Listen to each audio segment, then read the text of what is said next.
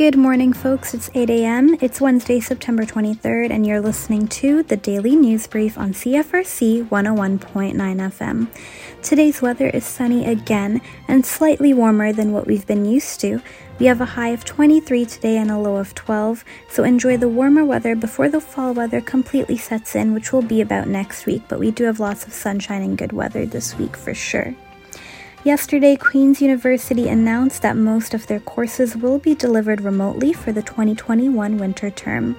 Only a small amount of on-campus activities will be held for those who are in specialized classes and programs, such as labs or clinical settings, to ensure that students can meet the requirements for their program, even amidst this pandemic. Winter term course enrollment has been suspended as of today until November 8th. It will reopen on November 9th to allow students to make any changes to their winter term classes and schedule. Today at 10 a.m., Queen's University Career Services will be hosting their annual career fair from 10 a.m. to 3 p.m. over Zoom, and the link will be available on Queen's University Students' On Cue page.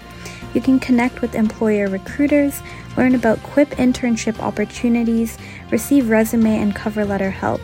This is a great event for Queen's University students, no matter their year or faculty, to meet new people virtually and make amazing connections and move up in your career. So be sure to check your On Cue in between 10 to 3 today for the link to the career fair. If you have a news update you would like to share, please be sure to reach out to news@CFRC. I'm Alexandra Fernandez. Thanks for listening. Have a great rest of your day, folks, and enjoy this morning's Indie Wake Up Call coming up next, right here on CFRC 101.9 FM.